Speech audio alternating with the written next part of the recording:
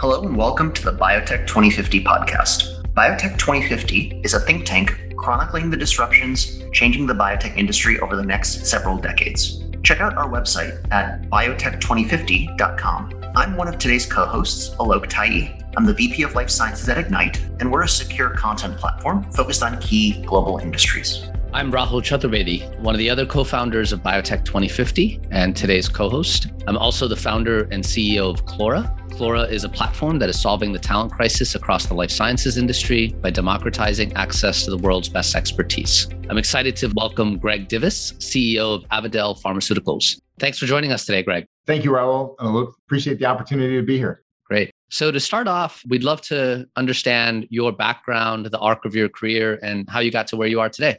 I guess the sum and substance is I'm in my 32nd year of our industry. It's really all I've ever known since I finished college back in the late 80s, and really feel fortunate to have been able to spend over 3 decades in such an amazing industry that does such amazing work for patients that we all serve every single day. I would probably describe my career in a few major chapters or a few major kind of buckets of time that really have been formative to me in my career and my evolution to where we are today. Coming out of college, I would say when I went to university, although we all go there to get a degree and prepare ourselves for the next stages of our life, I spent a lot of time playing major college athletics as well as going to school. And a lot of lessons learned in those experiences were really formative to me as I moved into my professional life post-college and post-sports to really help facilitate and really propel me in terms of the things I needed to do to try to make a difference in this industry that we're working in. I spent the first 12 or so years at really large global companies, and really my formative years at Schering-Plough, where I spent the better part of 10 years in a number of different capacities, everything from customer-facing commercial roles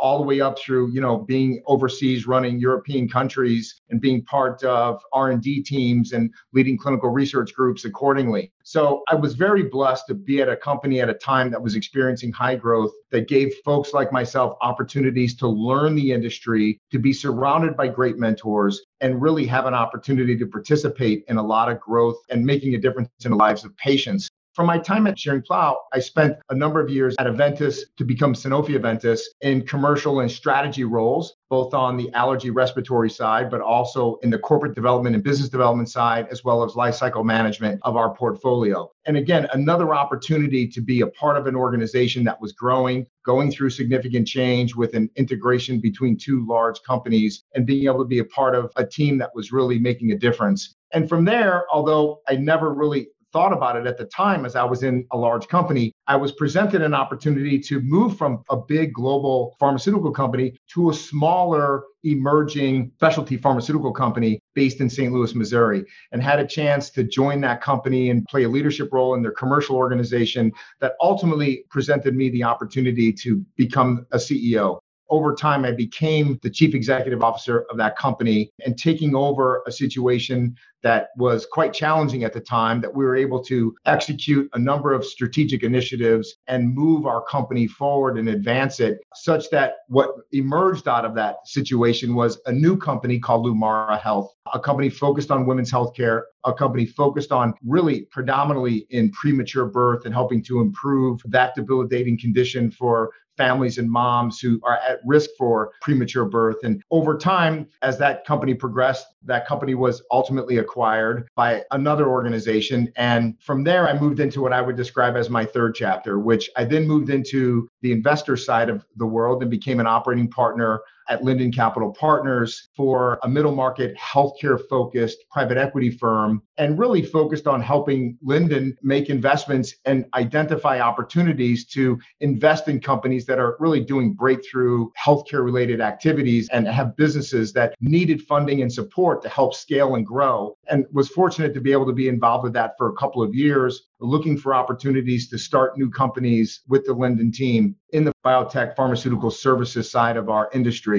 And I would say the fourth chapter, which coming off of that really brings me to where I'm at today at Avadel Pharmaceuticals, a company that we have gone through quite a bit of change over the last couple of years and really pivoted our strategy from where the company was for really the first kind of 25 years of its life, where it was really focused on contract drug development, applying proprietary innovative drug delivery technologies for other companies.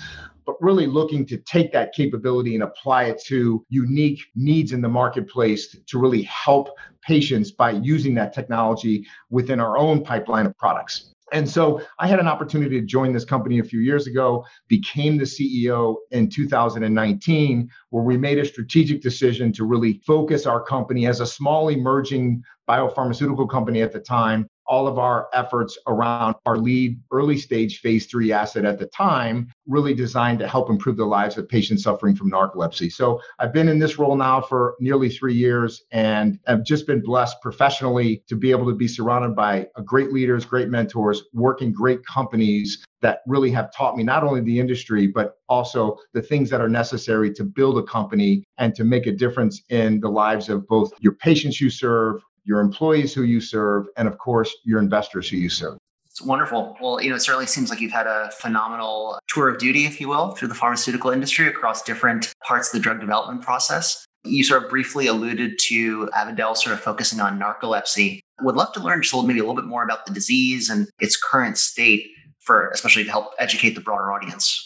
From an Avadel perspective, our focus really is transforming medicines to transform lives, right? We look to apply innovative or disruptive solutions or technologies with 2 medications to address really significant gaps or needs from a patient perspective with current treatment options. Our first foray into this really is in narcolepsy, and specifically our lead asset, which is a once at bedtime oxybate formulation that we call FT218. But narcolepsy as a condition is a rare chronic sleep disorder that's really characterized by a number of challenging symptoms. These symptoms occur both in the day and in the night. They include excessive daytime sleepiness, which is more than just being tired. These are people living with a condition who they would describe it as, it's like you've been awake for 2 or 3 consecutive days, where you can just fall asleep at a moment's notice without being aware of anything around you. For instance, we've heard stories of people sitting at a stoplight and falling asleep, things that can create risk and safety concerns. So clearly a very debilitating condition. They can also suffer from a condition called cataplexy, which is really a loss of muscle tone or muscle control, really normally brought on by some emotional reaction. So laughter or sadness can trigger an event where a patient could actually lose all control and just fall. So we've heard stories of parents and fathers who don't go to their daughter's wedding because of this risk of cataplexy happening in an event that's quite emotional to them. Patients suffer from disturbed nocturnal sleep, where they move in and out of different stages of sleep with a disruptive sleep-wake cycle. They have hallucinations. There's a number of challenges in this condition for patients. And what perhaps is equally as important than this is that the diagnosis of this condition is very challenging. It can be anywhere from 8 to 15 years, where patients go through a number of misdiagnoses, whether that's ADHD or they're depressed or they have some other psychosocial challenge or issue. But it isn't until they really get to the right sleep expert who can really diagnose the sleep disorder where patients finally begin to see some light at the end of the tunnel, when they can begin to go on treatments to help them address their conditions for this debilitating condition. Great, Greg. So with that primer on the patient population and their challenges, tell us about Avadel's approach to helping them. The 2 kind of cardinal conditions that are predominantly attempted to treat patients, both in the nighttime and in the daytime, really are excessive daytime sleepiness and cataplexy as kind of the most prominent conditions that are being treated today. And for the most part, most patients start and spend most of their treatment experience on what we'll just characterize as a stimulant or a wake-promoting agent designed to keep them up during the day, but also has the consequence of potentially creating insomnia at night, and not addressing the hallmark symptoms of the nighttime component of this disease. What Avadel is working on is an improved treatment formulation of the active ingredient sodium oxybate.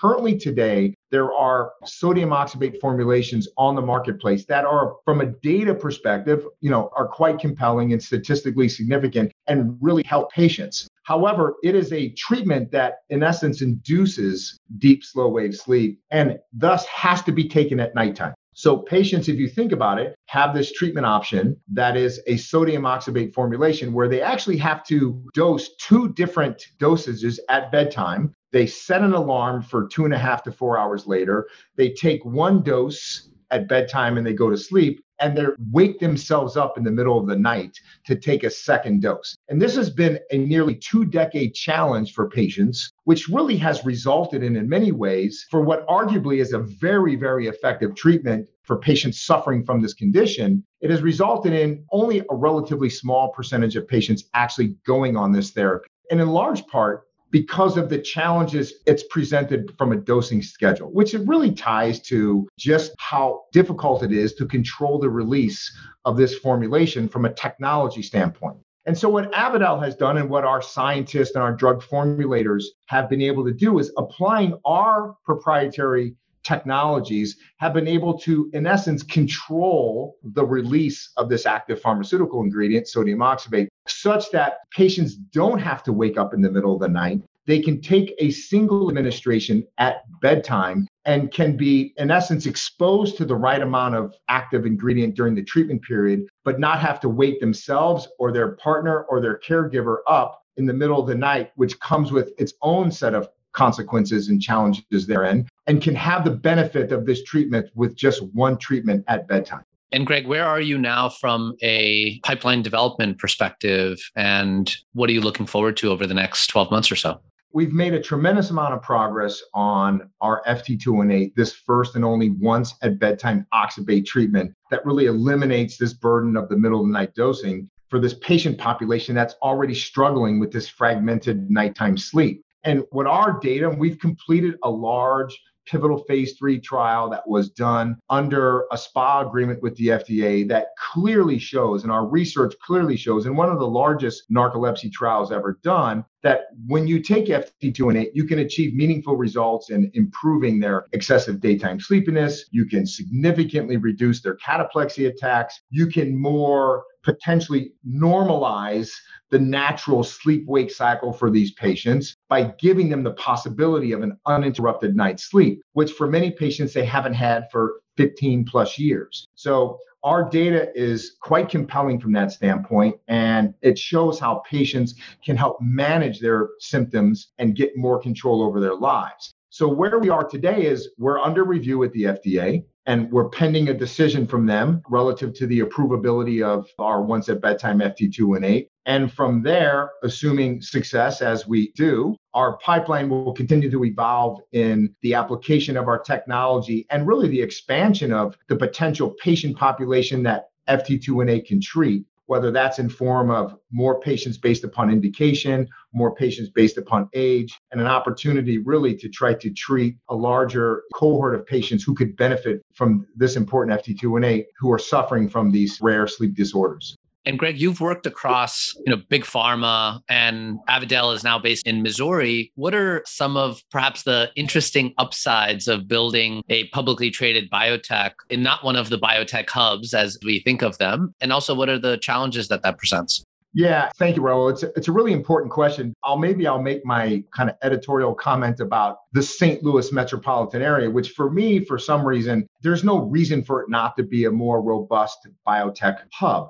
There's a tremendous amount of breakthrough science and innovation coming out of our universities here. There's a large, robust incubator program really funding early stage ideation and research. Unfortunately, a lot of that technology and breakthrough moves out and goes elsewhere, usually to one of the coasts from that standpoint. So I do think there is an opportunity to really play a part in building a potential prominence in the Midwest in the St. Louis marketplace. But as not an evolved, emerging, or developed pharmaceutical and biotech hub, the biggest challenge comes down to talent and comes down to people. And the best ideas are germinated because of the intellectual curiosity of scientists and researchers and can be fully developed and maximized through mature organizations that can evolve products through their different life cycle. So a challenge for us is just that, especially in a world that we live in today, post-COVID, is how do we attract the right people? How can we attract the right people? And how can we set up an organization that just a few months ago was 20 people, that's now 60 people, that will grow to 160 people over time? And how do we ensure we create the right organization and culture that allows us to attract those people to either want to be in this marketplace, or we have the right sort of operating approach from an organizational standpoint that allows us to capitalize on those talent where they exist and where they live currently?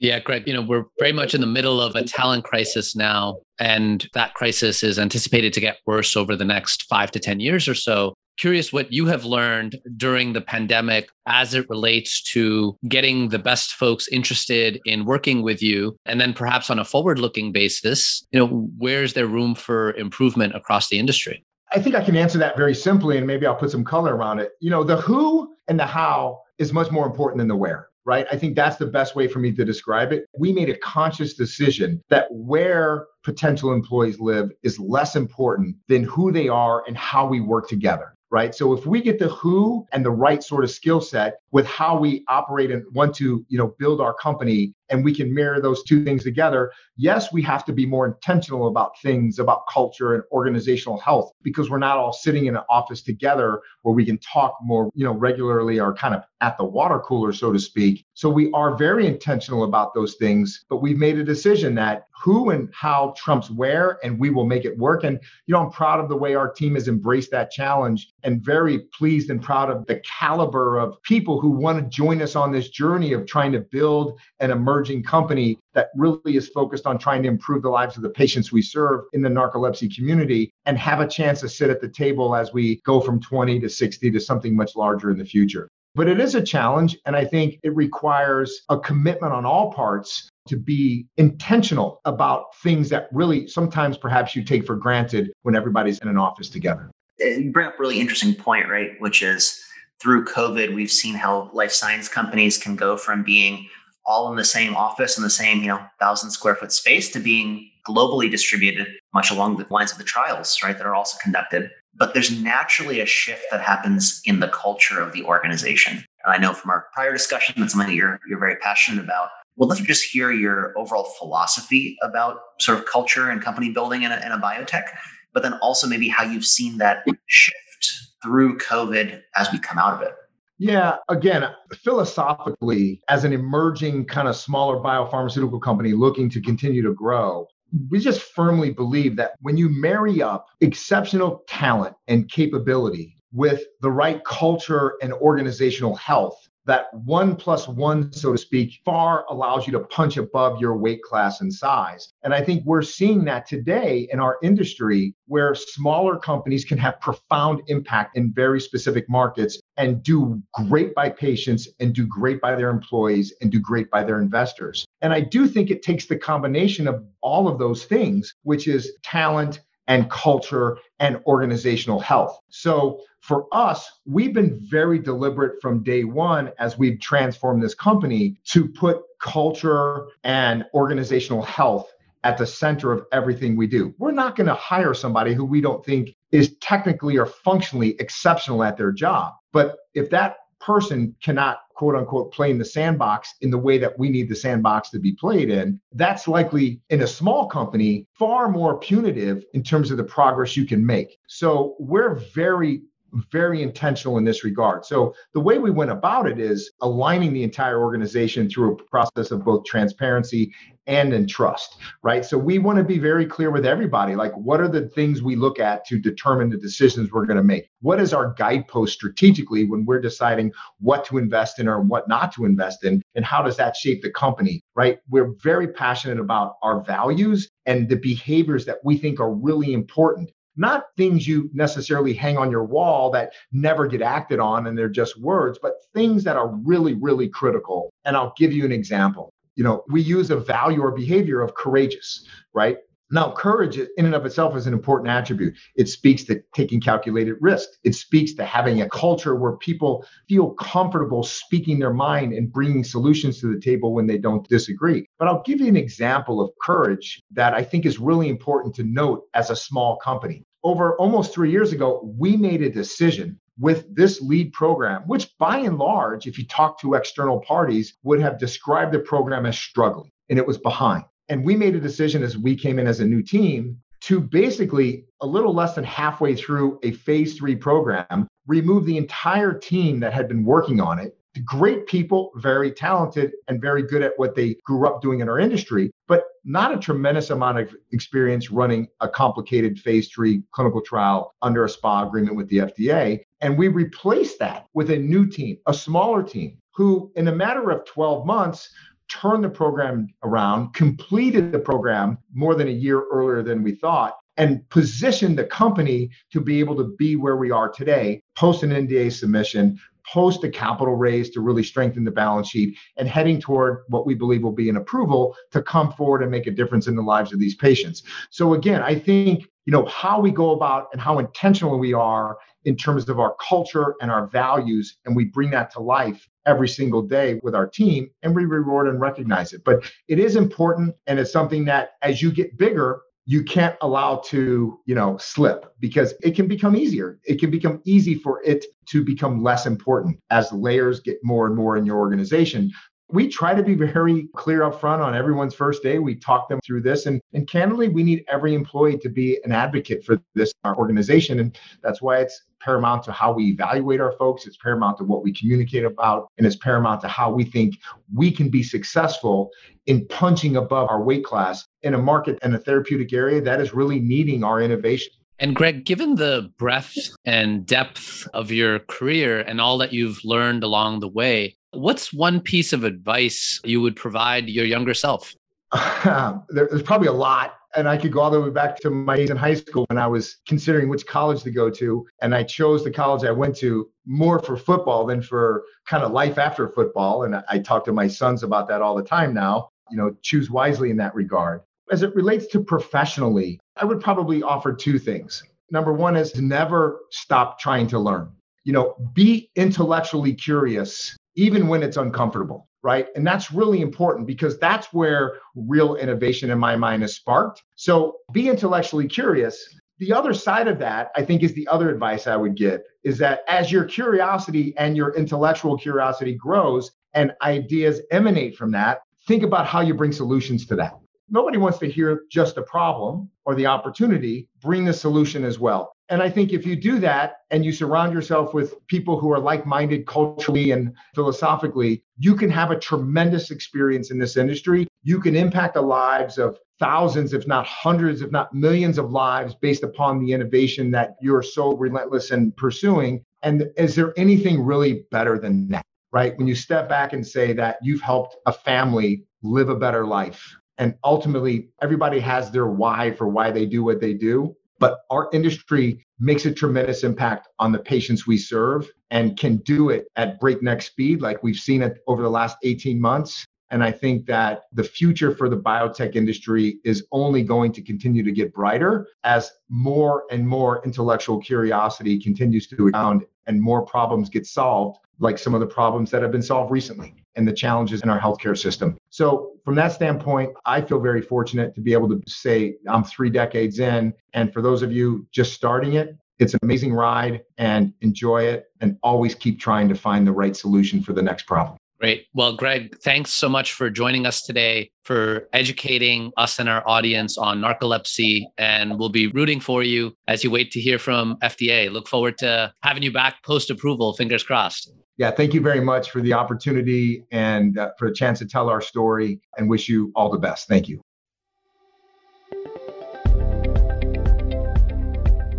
Thank you for listening to this episode of Biotech 2050. This episode is hosted by me, Rahul Chaturvedi, and Alok Tai. It's edited and mixed by Megan Lovering. If you enjoyed this episode of Biotech 2050, please subscribe to our podcast and leave us a review. Also follow us on Twitter and Instagram at Biotech 2050 Pod. Again, that's Biotech 2050 POD. Until next time.